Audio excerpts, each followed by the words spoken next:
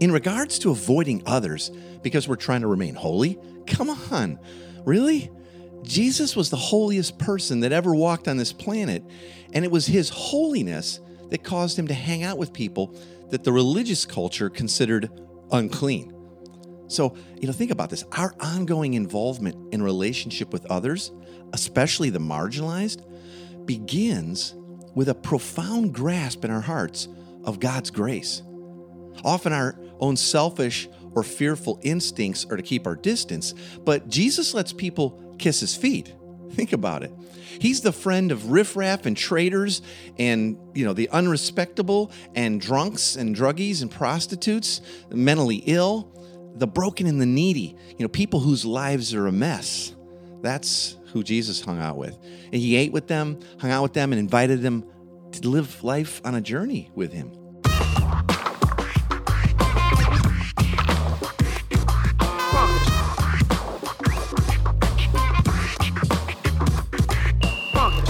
Welcome to the Everyday Disciple Podcast, where you'll learn how to live with greater intentionality and an integrated faith that naturally fits into every area of life. In other words, discipleship as a lifestyle. This is the stuff your parents, pastors, and seminary professors probably forgot to tell you. And now, here's your host, Caesar Kalinowski. Welcome indeed. Good to be here. Good to be back with you. Hope you're having a good week so far. Hope you're enjoying this fall weather, at least where we're at. Definitely things have tipped in. As I was sharing with you, Tina, I got a little staycation recently. Did a little bit of stuff kind of locally, because out here in the Pacific Northwest, it is kind of unlimited beauty to explore. And we've found after living here for 15 plus years, we've barely explored any of it. We just stay too busy or we tend to vacation and get away. So with all that's going on, we kind of did a staycation of sorts, but got to see some good stuff. And it was awesome. Yeah, it was really, really good. Feeling very rested and grateful for that as well. Hey, I want to invite you to join us over on Facebook at the Everyday Disciple Podcast Facebook group, right? And be a part of that community. Bring your thoughts on the episodes. You can come in there and talk about the episode itself, ask questions, share insights, or kind of all things gospel related and discipleship related, right? Anyway, there's thousands of people in there, and we're having a blast. Join us over there. You can look it up on Facebook, or you can just go to everydaydisciple.com/Facebook. How about that? And I also want to be sure to encourage you to subscribe to the podcast so you don't miss an episode. We work hard on these shows, these podcasts, and we drop one every Monday for 3 years now plus, I think. And I'm really, proud of what God's doing and how he's encouraging people. I don't want you to miss an episode. So would you subscribe to the podcast in whatever podcast player you listen to these days? By the way, Amazon Music, I think it's called. It's part of Amazon's whole world of everything. They also have podcasts now. And just like with Spotify, you can hear the podcast there. You can hear the Everyday Disciple podcast in Amazon now as well. So whatever platform you dig and use to listen to podcasts, would you please go ahead and subscribe? And if there's a way to rate the show or leave a little review, I really appreciate that as well. You can find a lot of different places to check out the podcast by going to everydaydisciple.com/subscribe. How about that? Pretty easy peasy, right?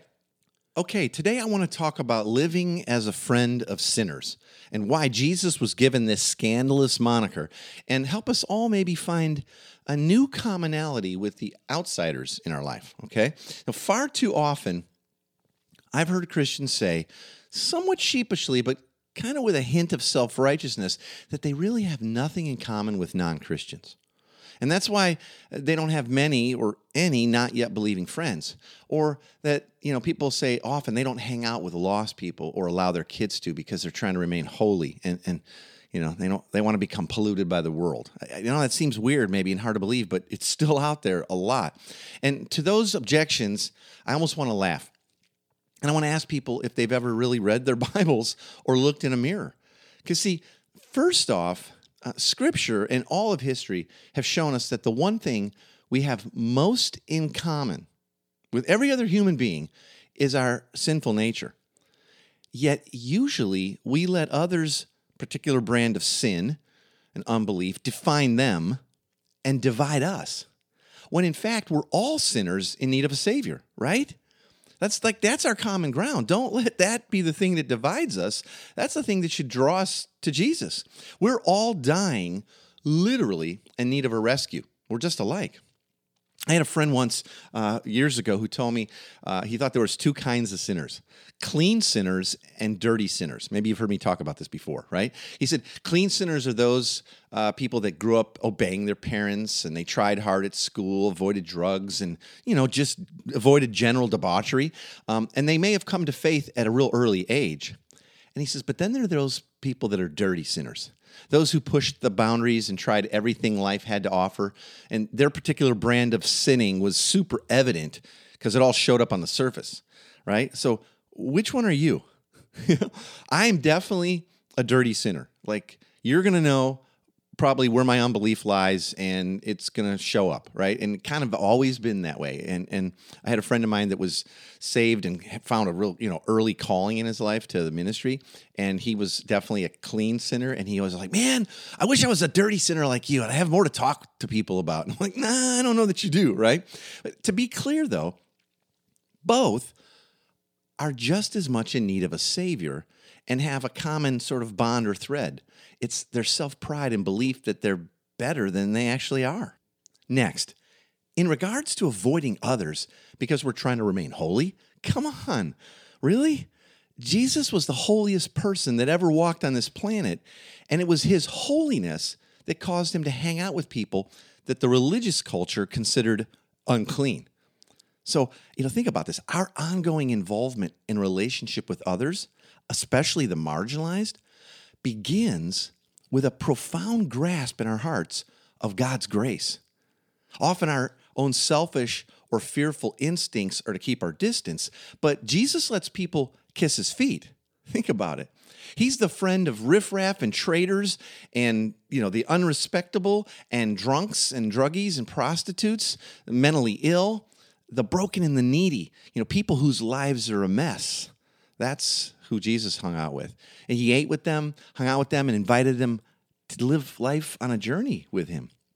Remember in Matthew 11, and it says the same in Luke, that the Son of Man came eating and drinking, and everyone was saying, oh, he's a glutton and a drunkard and a friend of tax collectors and sinners. It's interesting because in that day, the worst thing you could be was a tax collector, but then they add sinners, right? So, multiple times in the Gospels, that's what people thought of Jesus because of who he hung out with. If you were to honestly look at your life or church, or maybe even look at the denomination you're a part of, could anyone ever bring this same accusation against you? Are you really a friend of sinners? I can remember when working at the mega church years back, that we were so busy with the programming and so tied up on campus with all the stuff that I remember thinking, I have no unbelieving friends. I just don't. I don't have time to. I really don't. Now, some folks respond to this Matthew 11:19 verse about Jesus being a friend of sinners, saying, no, Jesus is not a friend of sinners, only those who obey him. And they kind of try to cite John 15:14, where it says, you are my friends if you do what I command, right? That's their justification. That is a horrible example of proof texting. Because if you look at that entire passage there, it has Jesus explaining how he loved his disciples and chose them while they were still jacked up and far from God. Can you imagine a parent saying to their kids, you're only my child when you obey me. Otherwise, I don't love you. What? See, that's crazy. That's the exact opposite of the heart of our Father and his Son, Jesus. See, it's not only that Jesus befriended and blessed sinful people, they accepted him and treated him as their friend as well. And I love that. You know what I mean? It's not benevolent stooping like, well, let me go and treat these people like friends. They really saw Jesus as their friend. In Luke 7, we see Jesus at a meal in the home of a Pharisee, right? So a powerful religious leader back in those days. And it says, a woman in that town who lived a sinful life learned that Jesus was eating at this Pharisee's house, this religious ruler. So she came there with a big jar of perfume, and as she stood behind him at his feet weeping, she began to wet his feet with her tears. And then she wiped all that tear in his feet with her hair and kissed them and then poured her perfume on them. Notice that, like, because of Jesus' reputation in the community, this woman comes to him, risking the scorn of this Pharisee, and she then treats Jesus with a shocking degree of intimacy. It's not considered appropriate back then for people to let down their hair, much less to wipe people's tears and their feet with their hair, right? I mean, that would have been like, what are you doing? She clearly loves Jesus and feels certain that he's going to accept her and not send her away. And that narrative in the Bible there concludes with Jesus forgiving her of her sins and commending her for her faith. She doesn't even ask or reel off a laundry list of stuff. He just says, your sins are forgiven, and he commends her for her faith. Many scholars believe that this same woman is Mary Magdalene, who would become one of Jesus' closest friends and followers throughout his ministry. So, ask yourself, are we seen as people of grace and acceptance? Those who others feel safe to approach, even with their sin and screwed up lives? Are we willing to be a good friend to a person regardless if they ever believe what we believe or join our cause? Check this out from John 15, and this is from the Message translation here. He says, I've told you these things for a purpose, that my joy might be your joy, and your joy wholly mature. This is my command, love one another the way I love you. This is the very best way to love. Put your life on the line for your friends. You're my friends when you do the things I command you. I'm no longer calling you servants because servants don't understand what their master's thinking and planning. No, I've named you friends because I've let you in on everything I've heard from the Father.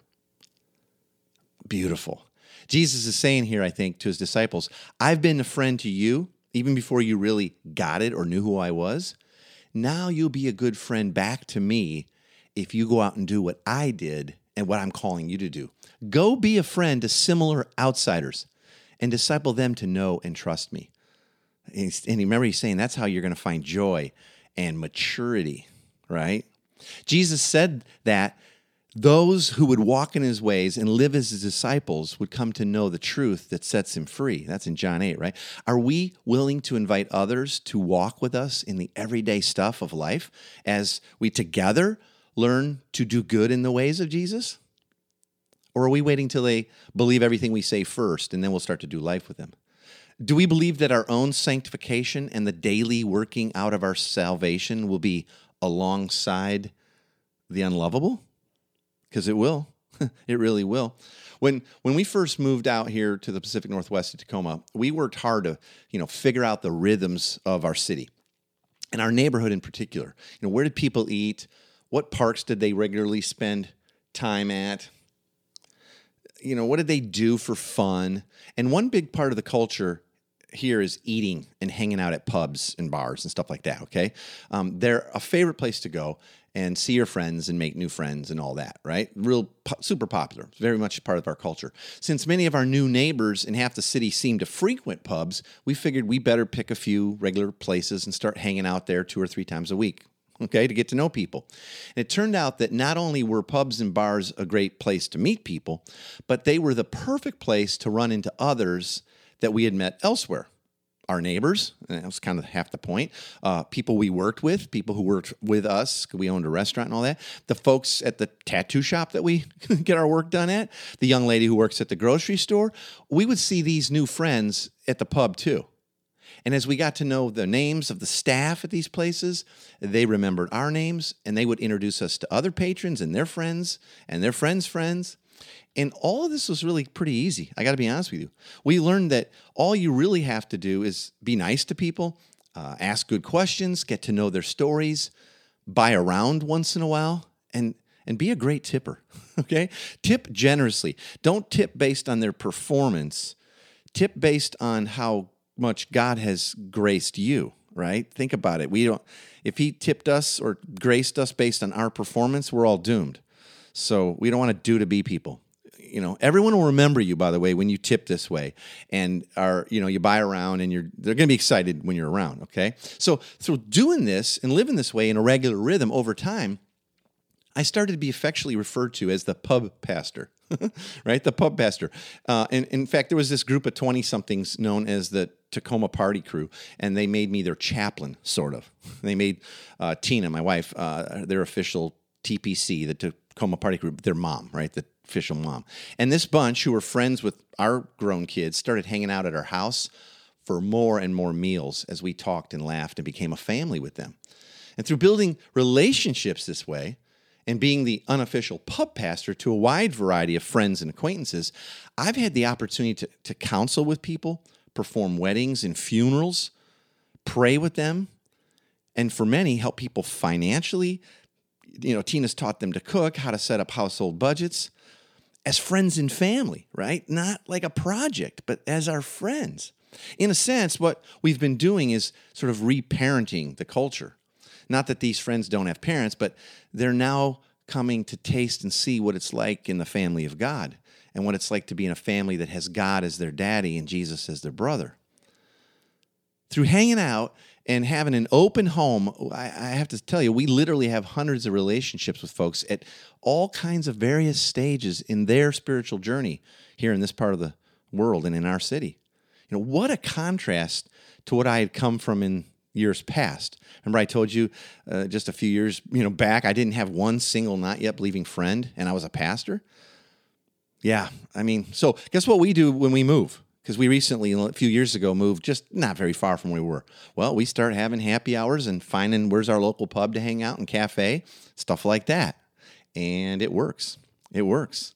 Now, growing up, whether it was hanging around my neighborhood, at school or on the playground, or spending time with my siblings and cousins during family, parties and celebrations and all, it was always important to feel like I was one of the cool kids, right? Can you imagine? Can you relate to that?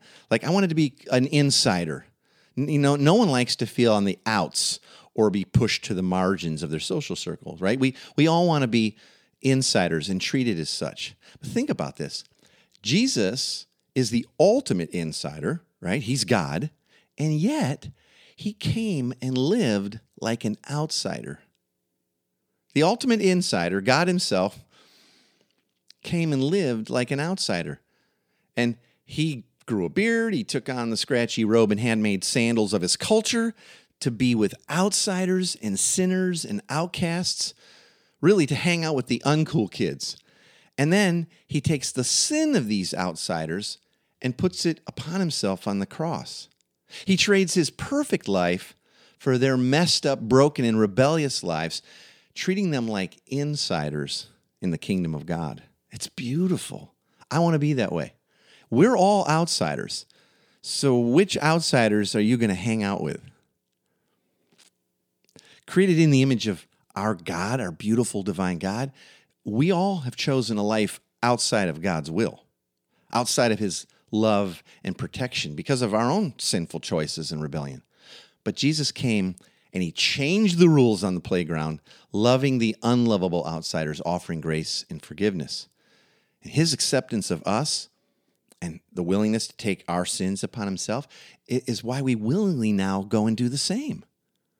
We've been brought inside. We've been brought close to Dad, forgiven, treated like an insider, no distance. We get to boldly approach the throne of grace. That's why we now want to go and do the same. We shoulder the pain and sin of others, taking their pain and sharing their burdens. We invite them to the party. We spend time loving the unlovable of the world in the same way and because we've been loved by Jesus. And it's not because we're supposed to, right? We don't have to live that way, but it's because we get to. You've heard me say that before. It's because we get to. In his now classic book, The Ragamuffin Gospel, author Brendan Manning talks about the importance of extending friendship to those who are not yet believers in Jesus. Maybe you've read this. He writes, to evangelize, which means to good news, to evangelize a person is to say to him or her, you too are loved by God in the Lord Jesus. And not only to say it, but to really think it and feel it and relate it to that man or woman so they can sense it. This is what it means to announce the good news. But that becomes possible only by offering the person your friendship, a friendship that is real, unselfish, without condensation, full of confidence and profound esteem. That's beautiful. See, when we offer this kind of friendship to unbelievers, we model the love of Jesus to them and invite them to join us at his table of grace and invite them on this lifelong journey together. That's, I think, what it means to be a friend of sinners. And in this day and age of unimaginable divide and people on both sides of every and absolutely all issues, more than ever, the beauty and simplicity of being a friend of sinners is going to be paramount. I hope going forward in my life, in your life, in the lives of the church, our family, that we would be known as, and even if people think it's bad, a friend of sinners. Oh, let that be true of us. Really? Let that be true of us. Before I forget, I just want to remind everybody we're doing Cigars and Theology live right here in the old Pacific Northwest at Team K Ranch at my house, coming up here in just a couple months. And I want to invite you to do that. I want you to join us for that. I know you got to get out here, you got to fly out here and all. We're going to make it real easy, very, very affordable to come on out, have a meal with us, have a little happy hour, go through the whole Cigars and Theology. Then we'll unpack everything we did over breakfast the next morning. Here's why we did what we did. Here's the whole process that, like I described in the last episode. And then I'm going to send you off with 12 months of that resource in my brand new upcoming book called Slow Burn, where I give you everything step by step so you can do that yourself, all the topics, questions, and all that. So just go ahead, check it out right now because there's only 30 spots. Go to everydayDisciple.com/theology. You can get all the information and register right away before this thing fills up. And I'm just guessing it will. Now, as always, let me leave you with the big 3 takeaways from today's topic. So if nothing else, you don't want to miss these. As always, you can get a printable PDF of the big 3 as a free download by going to everydaydisciple.com/big 3. So here's my big 3. Don't miss these, if anything, okay? First, the Bible and all of history have shown us that the one thing we have most in common with every other human being is our sinful nature. Our love of self and desire to create an identity apart from God and then have everyone else bow down to our glory is a common thread throughout all of humanity. But usually, we let other sins define them and divide us, when in fact, we're all sinners in need of a Savior. We're all dying literally in need of a rescue. That's our common ground. Okay, and second, remember, Jesus is the ultimate insider. He's God. He's Lord of all. And yet he came and he lived like and amongst the outsiders. Jesus took the sin from all of us outsiders on himself at the cross. He traded his perfect life for our messed up lives. And in so doing, he treated us like insiders in the kingdom of God. He treated us like part of the family. We now get to live in a close relationship with our Father, God, who has chosen to no longer even remember our sin. Wow. Okay, and then third, how do you currently make friends? I want to challenge you to identify 1 or 2 places or activities that you can engage to regularly hang out and build new relationships. And begin to invite just one not yet believing friend or couple over for dinner each week. Like, make that your goal. Set a date. We're just going to do that Tuesday nights. We're eating anyway. Don't rush to get them saved, right? Take your time. Be a good friend. Good listener. Remember, the mission is to make disciples. And after a while, after you've been doing this for a while with not yet believing friends, invite a Christian couple or friends over for dinner as well and start to cross-pollinate these relationships with your community. I want to encourage you to give that a try. Get started right away. All right? Well, that's pretty much it for today. I hope you find this helpful, encouraging, a good reminder, maybe a bit convicting, or a call to the new, the better, right? The life we get to live.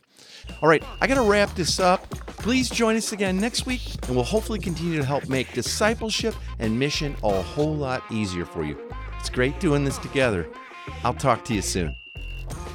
Thanks for joining us today. For more information on this show and to get loads of free discipleship resources, visit everydaydisciple.com. And remember, you really can live with the spiritual freedom and relational peace that Jesus promised every day.